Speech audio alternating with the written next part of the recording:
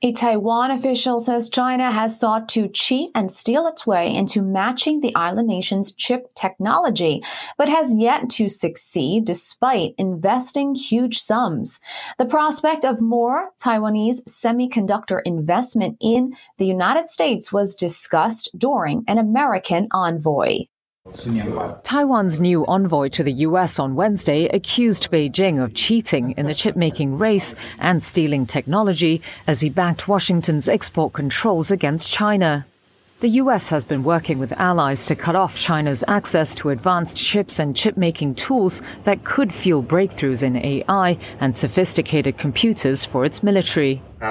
In an interview with Reuters, Taiwan's representative to Washington, Alexander Yu, said the export controls are necessary in dealing with China, known formally as the People's Republic of China, or PRC. He argued that the West's attempt at getting the country to follow international rules by letting it join the World Trade Organization didn't work. We have found out that PRC doesn't really play by the rules, and they cheat and they steal technology, etc. So by imposing these measures towards PRC, I think is needed, and also it's an effective way to hopefully make PRC comply by these set of rules that we all follow.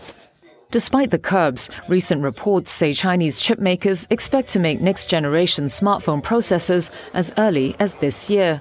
But Yu cast doubt on whether this was viable, saying China has tried for years to reach Taiwan's levels of success in the chip-making industry. They've hired executives, engineers, large numbers of them to try to form their own company and replicate the production facilities of capabilities from Taiwan, but they haven't been able to do so. A spokesperson for the Chinese embassy in the U.S. called Yu's claims ill-intentioned, saying, quote, "China's scientific and technological achievements are never made through cheating and stealing. Our development is always built on our own strength." Yu arrived in Washington in December to take up the role as de facto ambassador, replacing Xiaobi Kim, who's now Taiwan's vice president-elect.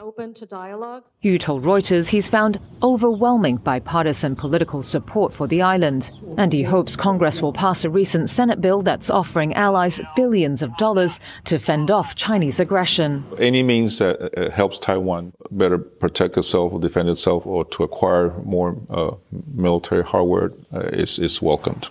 However, the bill is tied to thornier issues such as U.S. border security and is being stalled by Republicans who want tougher curbs on immigration.